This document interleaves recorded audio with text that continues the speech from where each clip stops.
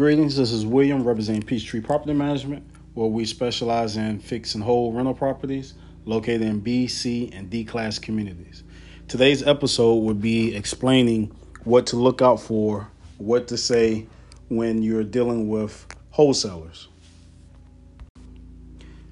Before you get approached by a wholesaler, I advise everyone to learn the value, the equity that they have in a property that they bought or that was handed down through a trust or just handed down to them by family members.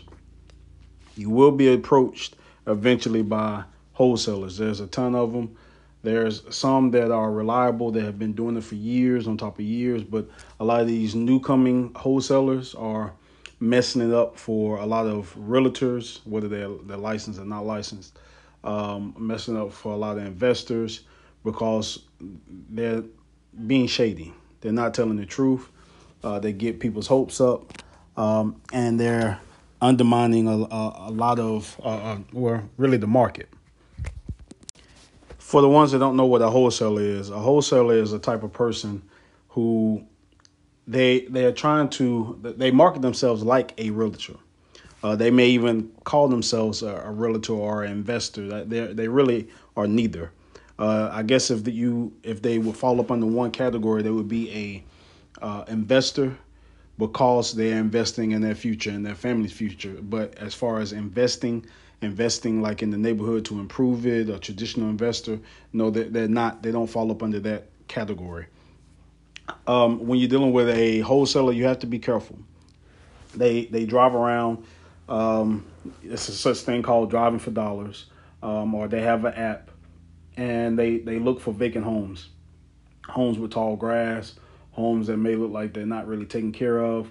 And they when you're being approached by a wholesaler, don't be too quick to jump on certain numbers. Always say, well, let me get back with you. The reason I say this is because if they're approaching you, they already have a game plan. And so it's like I don't want to say you're going to war, but it's like you're going to war with someone, playing a game with someone, and they know how to play it.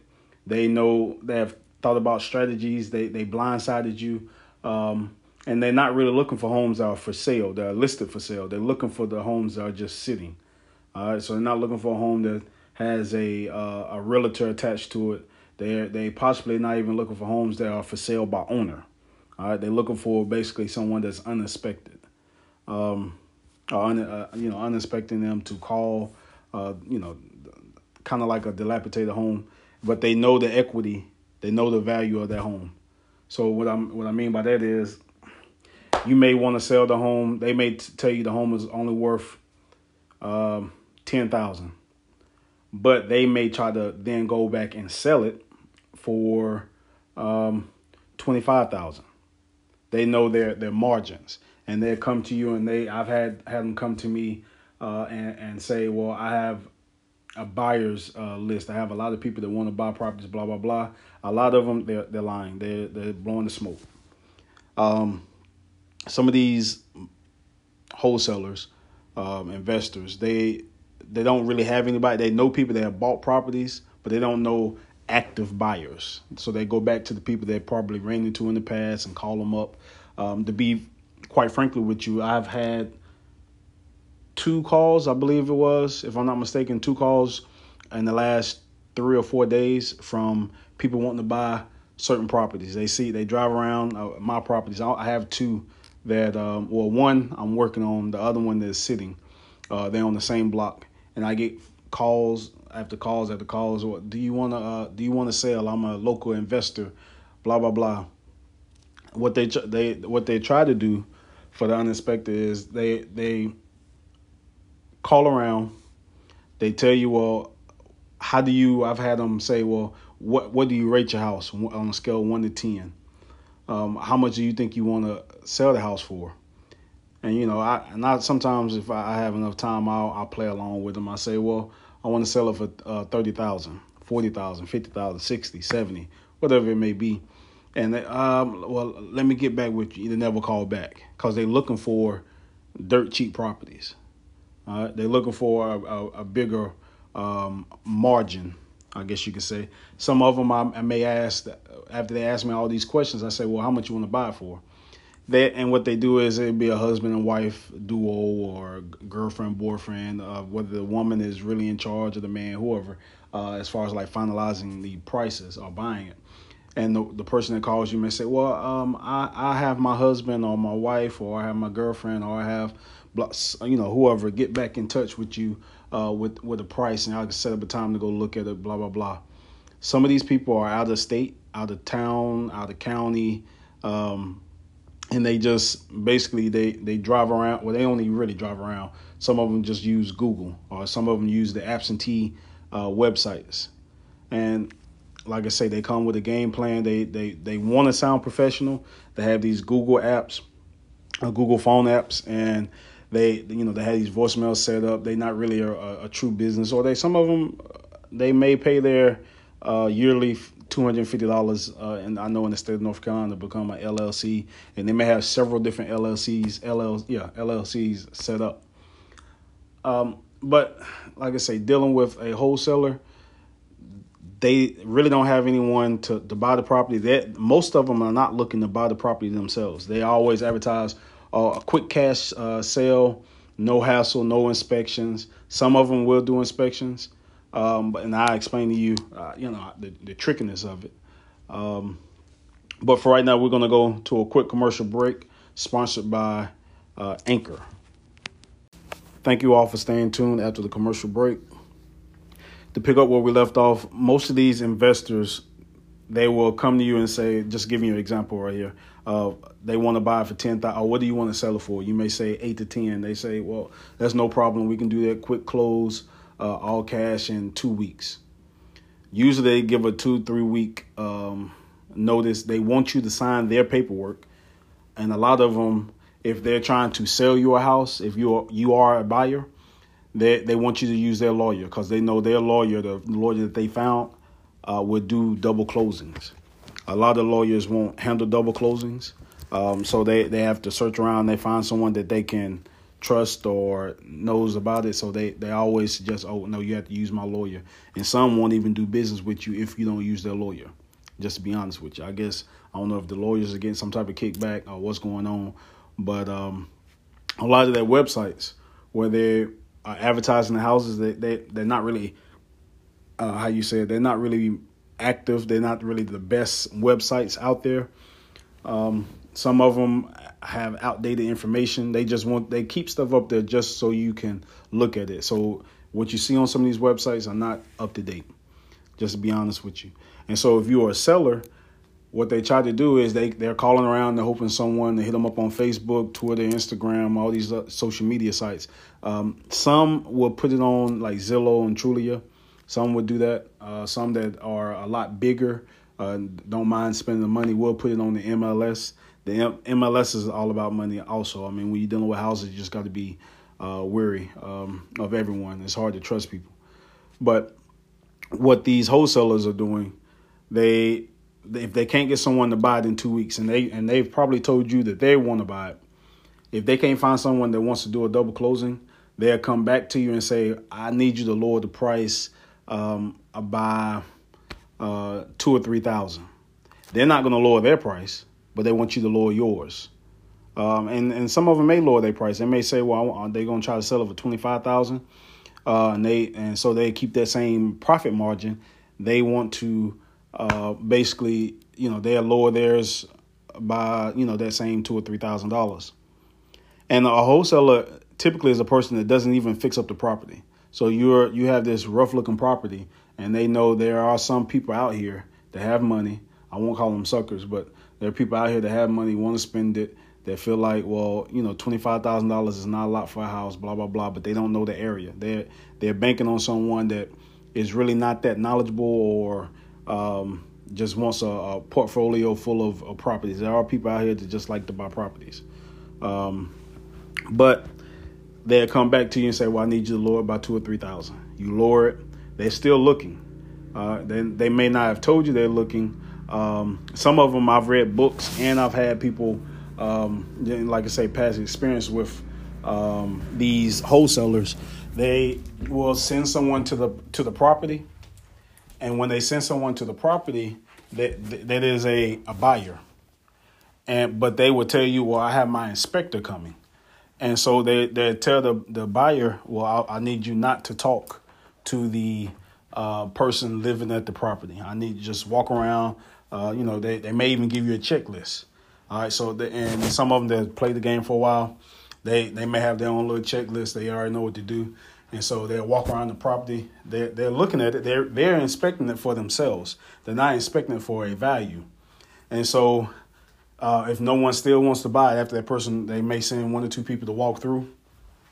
They may say that one person is a inspector, the other person's the contractor, whatever it may be. And then if it doesn't sell within 1 or 2 weeks, 3 weeks, then they come back to you and they may tell you, well, my inspector and contractor told me that the price of the value of the house is blah, blah, blah. It's going to take this amount of time and this amount of money to fix it. I need you to lower your price. So it's a big game. It's a big people get mad at me when I call it a scheme, but that's basically what it is. And it's a lot of these younger wholesalers that don't really have a job. They're banking on selling land. They do land the same way. They're banking on selling homes, no matter what the condition is, as long as it's been sitting there and looks like it's vacant. They don't really care about anything besides making the money. All right, they don't care about repeat customers because once the sale is over, it's over, and they're moving on. Some of them will post on there. Mass majority of them don't have a legit real estate website. Most of the young people that are wholesaling or the people that are new in wholesaling, just trying to, and they may not necessarily be young, they have a Facebook account. Some of them don't have Instagram or Twitter. They're just Facebook. And they have on there, oh, this deal closed, blah, blah, blah. But all the rest of the stuff, I've seen land, other houses been for sale on their page. You know how Facebook keeps the date for possibly 4 or 5 years. And some people, they want their land sold. These wholesalers, they tie it up, and you have to be careful about their contracts because they can tie up your property. This is what a lot of people don't realize. Like they try to deal with a wholesaler, can't sell the property. They signed the contract, and it was the wholesaler's contract. It wasn't a real legit contract. They may say, "Oh yeah, I had my lawyer look over it." Like I say, these lawyers may be getting some type of kickback, but these wholesalers are, they don't really have a soul, I guess you could say. But some of the wording in there, they may tie up your property 5, 6, 7 years. And so then when you go to sell it yourself, when you learn your value of your property and you say, oh, I'm gonna sell it for $25,000, you get it sold for $20,000, and something happens or in the database, and then you can't sell it because it's not technically, it may not be yours. It may not be yours. You may have sold the rights to the property to them, and may not even have known it. You might have done it 2, 3, 4 years ago. Some of them, I've read their contracts. They're tied up. They put some legal jargon in there or wording, and they're tied up for 6 months. And so even if you sell it, they get a portion of the sale, even though they had nothing to do with it at all. So it's just something you got to be careful about when dealing with anyone. When you're dealing with money, it's hard to trust people. They do say money is the root of all evil. But I want to thank you all for tuning in to my podcast. Today is the July the 13th. Actually, it's July the 14th. I'm losing track of my days dealing with COVID, stuck in the house besides on the weekends. But I do have my whole podcast is just to inspire those that are looking to get back into real estate or to start their real estate journey, and to make everyone aware of what my company's goal of basically keeping rentals affordable. I don't try to overprice my rentals. Where if I'm in the market where the rentals are $900, I may let my rental, I may let my home rent out for $700 or $725, $750 range. If the range is $800, I drop it down to $600. I give quality material to my tenants. Anything breaks down, repair it. Almost a brand new home. Everything is basically gutted and rebuilt structurally, walls, electricity, heating, air, whatever it may be. I have if you want to give to the cause, I have a Cash App.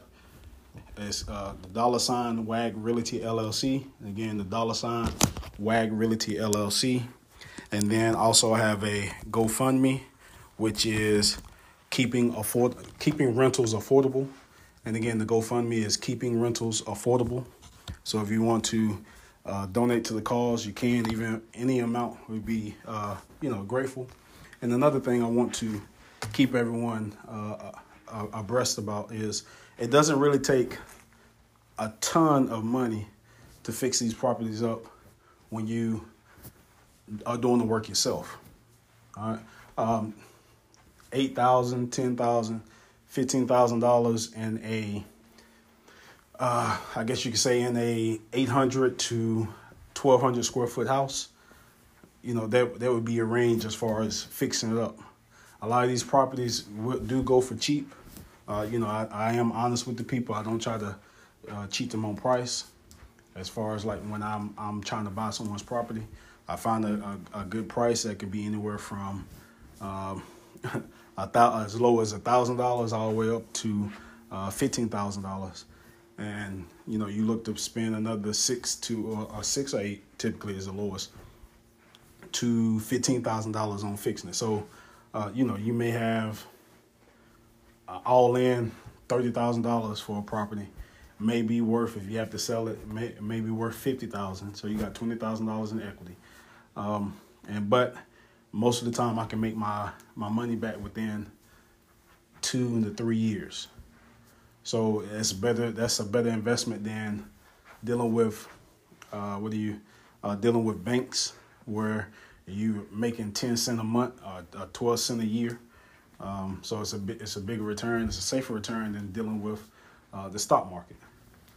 So I want to thank everyone for tuning into my podcast. Tell others about it. Tell your friends. Tell your relatives. If you have any questions, you can message me on Anchor. You can listen to me on Apple Music, Spotify, and the Anchor app. Thank you.